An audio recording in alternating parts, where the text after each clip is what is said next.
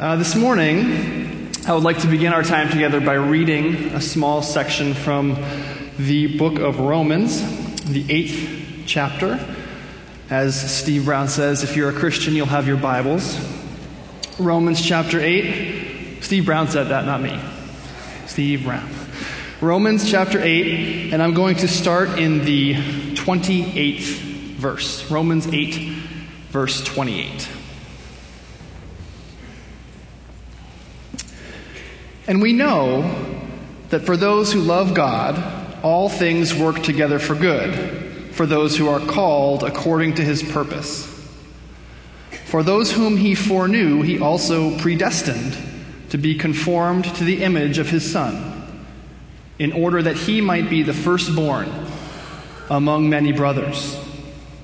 And those whom he predestined, he also called, and those whom he called, he also justified, and those whom he justified, he also glorified. What then shall we say to these things? If God is for us, who can be against us?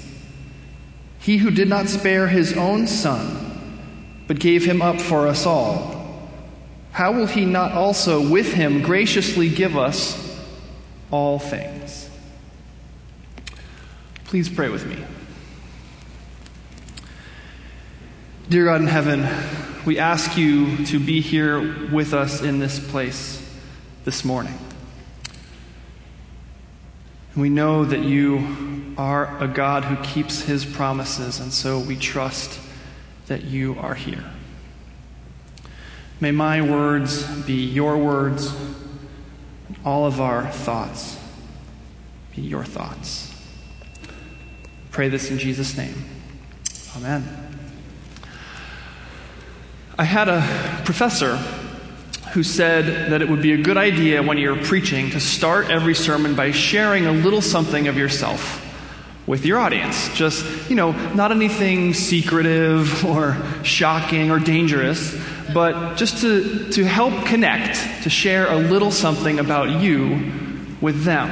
And I thought a good thing to share with you this morning, a little sort of thing to know about me, is that I'm an exceptional father. You don't think I'm serious? I have it right here. I have evidence. This is a Christmas card that my family received 2 days ago. And it says this: Dear Aya, that's my exceptional wife, and Nick, that's exceptional me, Hazel, Patrick, and Charlie, those are our exceptional children. We love following all the Facebook updates of your family. No pressure, but we pretty much use you as examples of how we want to parent our future children. I think they've chosen, a good role model for them.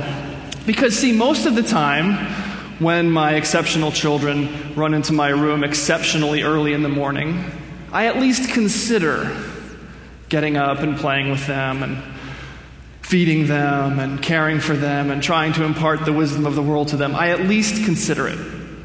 But what I actually do is sort of slide out of bed with as little verticality as possible and go into the TV room and put on Disney Junior and go back to bed.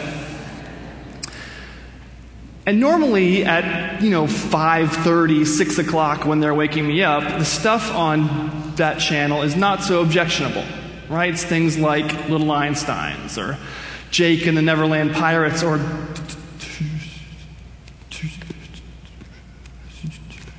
things that are at least pretending to be educational. But when I wake up for real, 8:30, the shows on Disney Junior are much more shocking. Shows like Jessie and Austin and Ally, and I swear I'm not making this up, Dog with a Blog.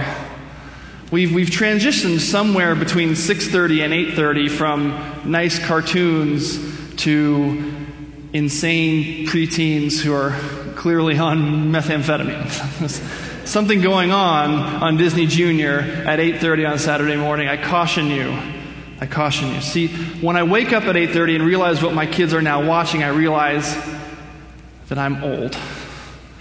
Because I don't understand this. Where are G.I. Joes? Where are Transformers? What's going on with children's television? It's not the only time that I feel old, of course. I also feel old whenever I'm playing any kind of sport at all. There used to be a time when if I was playing a sport and somebody younger than me showed up, I knew, just because they were younger than me, that they weren't as strong as me, they weren't as fast as me, they weren't as athletic as me, and I was going to have a natural advantage to beat them because of their youth. Now, when someone younger than me shows up, I'm worried. Because they're going to be faster than me. They're going to be stronger than me. They're not going to have this like I do. They're going to have a higher vertical than I have. I'm in trouble now when somebody younger than me comes. So again, I'm old. But though these are great ways to feel old, it's not the worst way. There is one way in which I feel old that gets me every single time. This actually happened for the first time a couple years ago. Perhaps this has happened to you. The most jarring and disappointing way to feel old is when you get a phone call, mid-November probably, from a sister-in-law in your family, and she says, I've been thinking, why don't we just get Christmas presents for the kids this year? Has a more disappointing sentence ever been spoken? Why don't we just get Christmas presents for the kids? The great thing about being in sort of an expanding family as sisters-in-law join, brothers-in-law join, is that I got more and more presents every year. The stack beside me as Christmas morning progressed got bigger and bigger. And then we started having kids, and it sort of held on for a second, and then the phone call came. Why don't we just get Christmas presents for the kids this year? And my stack went. I'm old. I prefer getting gifts. Maybe, this is one of those situations where I'm just the guy that says what everybody else is thinking. I prefer to get a gift than to give one. I like giving gifts. I like seeing the joy on someone's face when they open a gift from me that they really like. But I much prefer the joy on my face when I open a gift that I really like. Perhaps I'm the only one here. Maybe you don't feel this way, but probably the person next to you does. All right, there are those of us out there in the world that really like getting gifts. So if you're ever feeling like giving a gift, I'm available. Because our whole lives are about giving. Right? Our whole lives are about giving. Can't we just reserve Christmas morning for getting? Does Christmas have to be about giving too? We have to give to our company, to our family, to our kids, to our church. One of the most famous quotes in American history is, "Ask not what you can..." No, I'm going to get this wrong. I was thinking about whether or not to do the accent, and thinking about that made me forget what the actual quote was. I'm going to spare you the accent. Ask not what your country can do for you. Ask what you can do for your country. Our lives are about giving. We're asked to put in a full day at work, go to the grocery store after. Don't forget to put something in the thing for the Salvation Army at the grocery store. Get home in time to drive your kids to all their stuff. Help somebody change a tire on the way home if you see someone in distress. Remember to clean the bathrooms once you get home. And then finally, after dinner, you've cleaned up the kitchen. Once you finally get the kids to bed, you can finally sit down on the couch and open the mail. And you've got letters from your university and your church asking for money. This is a day in the life. Give, give, give. And we're told that Christmas is about giving too, right? 'Tis better to give than to receive. I'm going to suggest this morning that 'tis better to receive than to give. And that Christmas especially is all about getting gifts, getting presents, than giving them. Listen again to Romans 8. We know that for those who love God, all things work together for good. For those who are called according to his purpose. For those whom he foreknew, he also predestined to be conformed to the image of his Son, in order that he might be the firstborn among many brothers. And those whom he predestined, he also called. And those whom he called, he also justified. And those whom he justified, he also glorified. What then should we say to these things? If God is for us, who can be against us? He who did not spare his own Son, but gave him up for us all, how will he not also with him graciously give us all things? And Christmas isn't the exception. Christmas is the rule. Listen to what the angels said to those shepherds. Fear not, for behold, I bring you good news of great joy that will be for all the people. For unto you is born this day in the city of David a Savior, who is Christ the Lord. A gift is given to you on Christmas. A gift is given to me on Christmas. Our gift exchanges on Christmas shouldn't be giving to remind ourselves how great giving is, but receiving to remind ourselves how great our gift has been.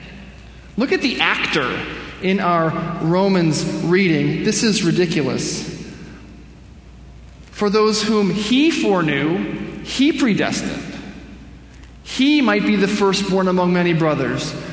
Those whom he predestined, he called, he justified. To those whom he justified, he glorified. God is the actor at every point. God is the giver.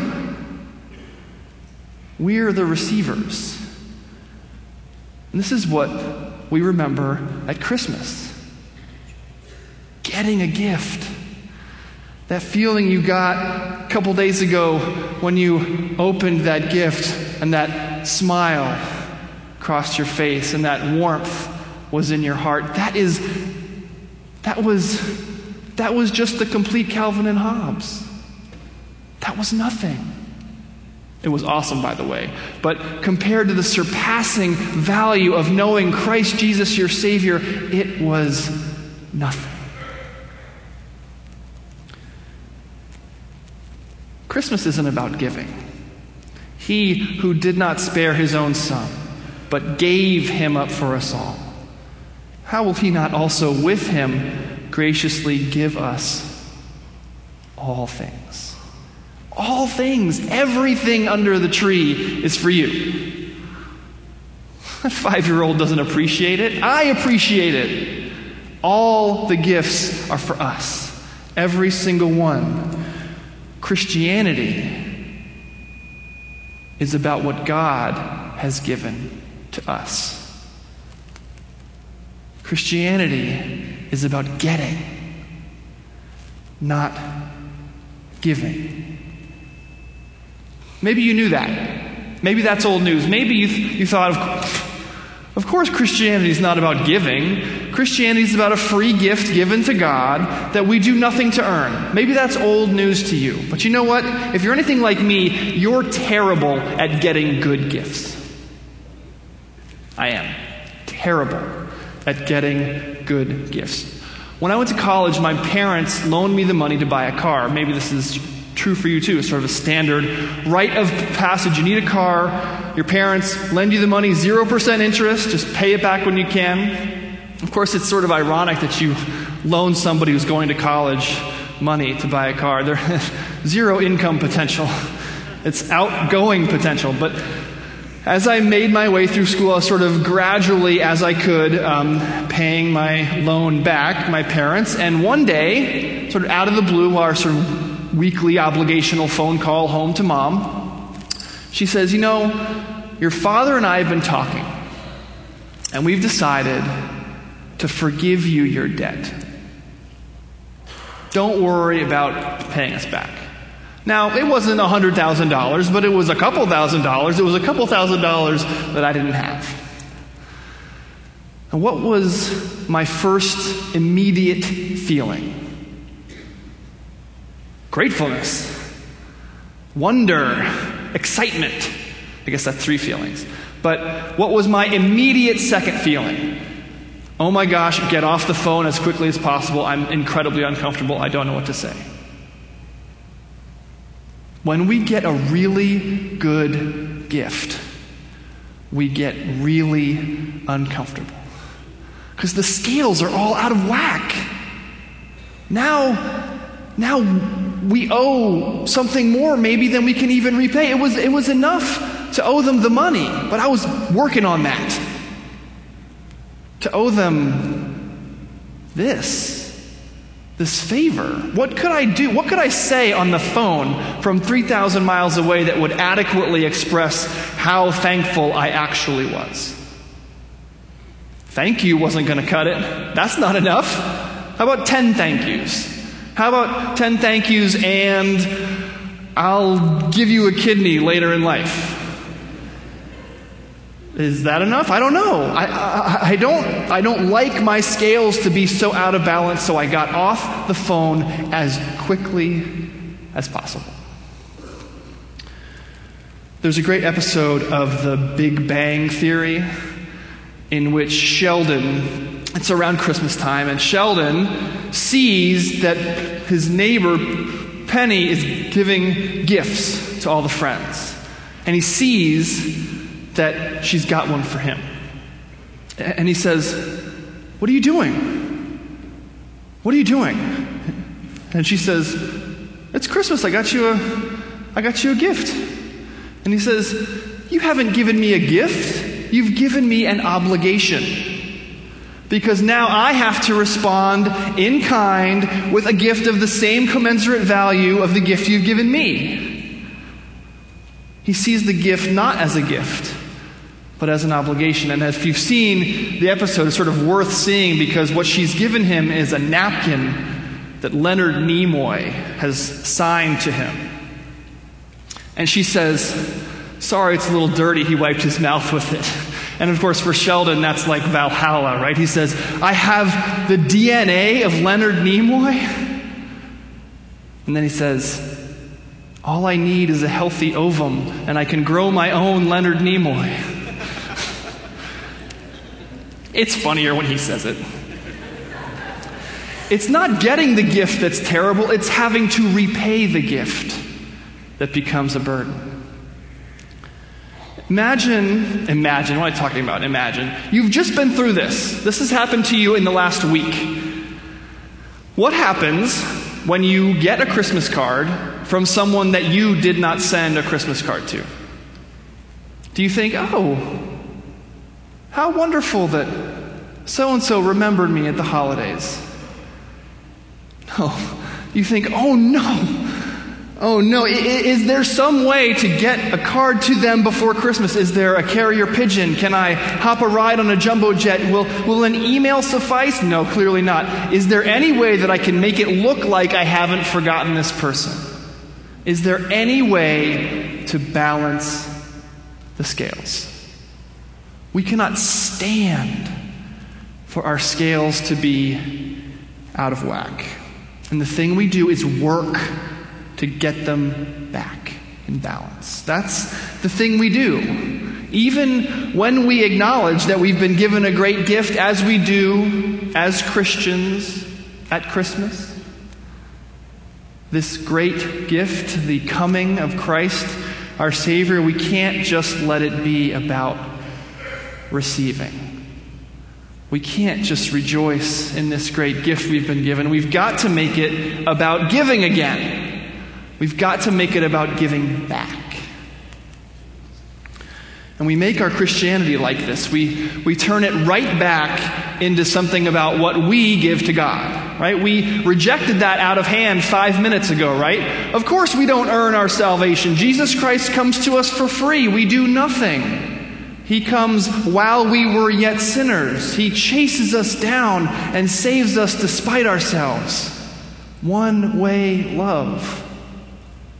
But now that we've gotten the gift and our scales are all out of whack, we think, "Good God, what do I have to do to balance these things out again?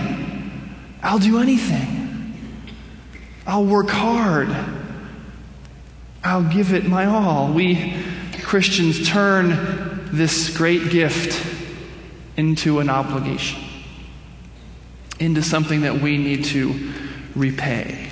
We turn Kennedy's words into Christian words. Ask not what your God can do for you. Ask what you can do for your God. Are you living a life worthy of the death he died?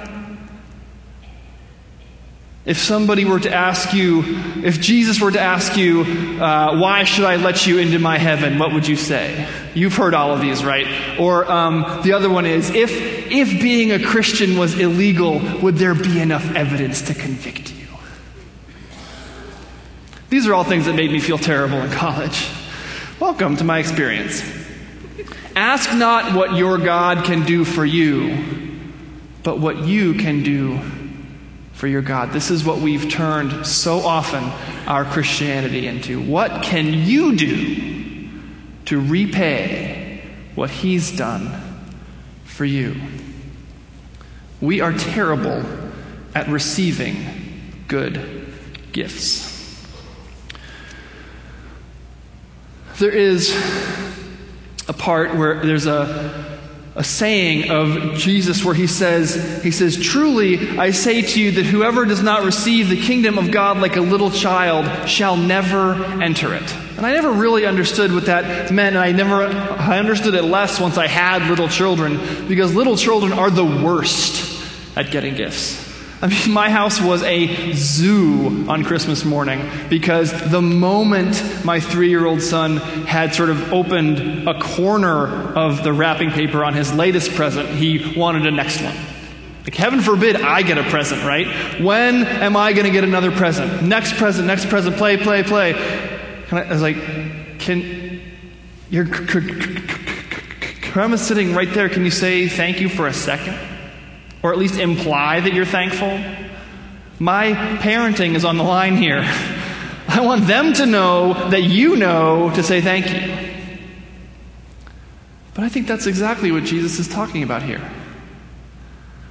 When a kid gets a gift, they just want to go play. When I get a gift, I'm terrified about the scales. I want to make sure I can get the scales back in balance. And the better the gift, the more awkward I feel. For a kid, the better the gift, the more you want to go play with it. Forget saying thank you, you're running. And this, Jesus is saying, is how we ought to receive this gift of Jesus Christ.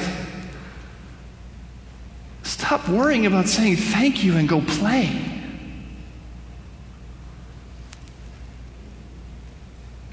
Ask not what you can do for your God. Ask what your God has done for you.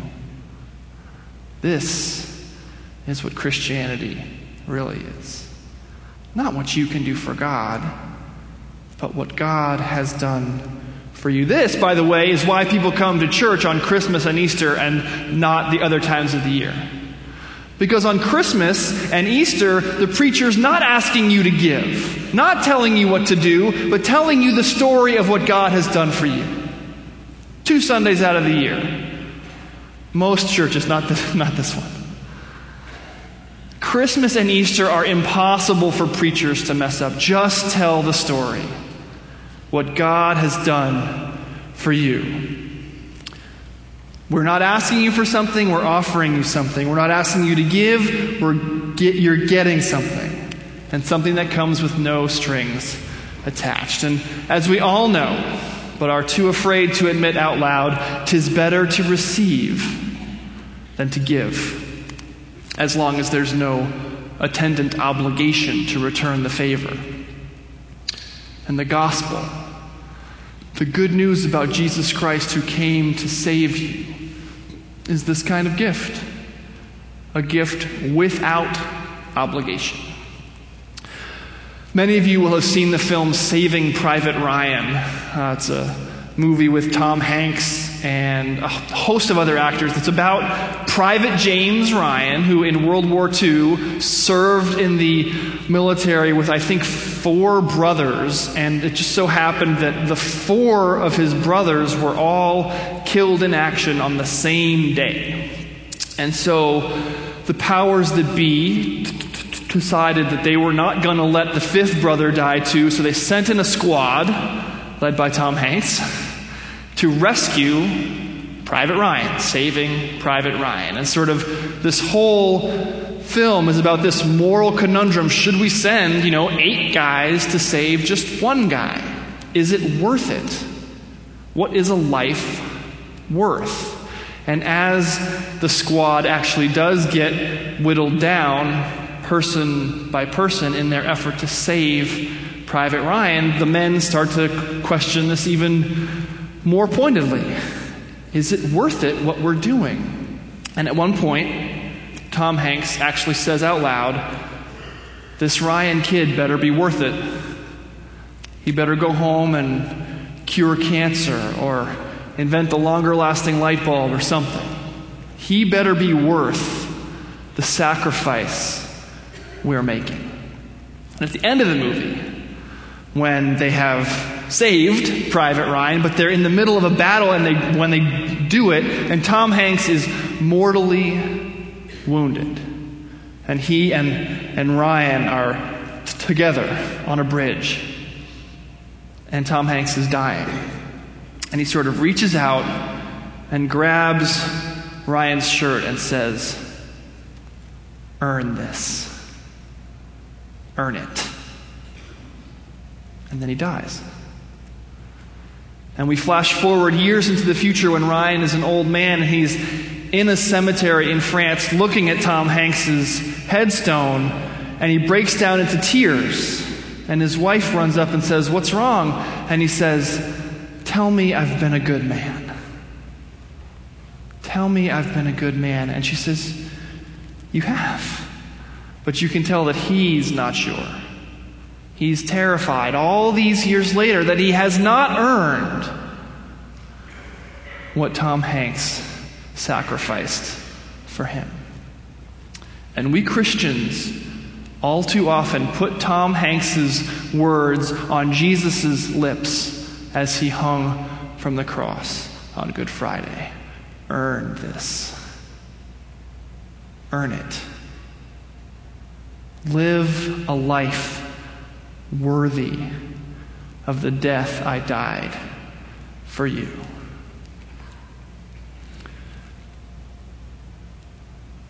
Jesus never said, "Earn this." He never said, "Earn it." And Christmas isn't about giving gifts. Christmas is about getting a gift, and Jesus said on that cross, "It is finished." These things are true. This is good news for you today, right now. God relates to us by giving us a gift. This is the foundation of His relationship with us. His relationship with us is typified by the Christmas exchange. He gives us a gift, His one and only Son. And He asks nothing in return. When Jesus cried out from the cross, He didn't say, "Earn this." He didn't say, "Pay me back." By His word and actions, He says, "Stop. Stop trying to repay a debt that I've forgiven. Lay your burdens down. I've already carried them. This Christmas gift, my life for yours, this gift that you could never earn and never repay, is yours for free. It is finished."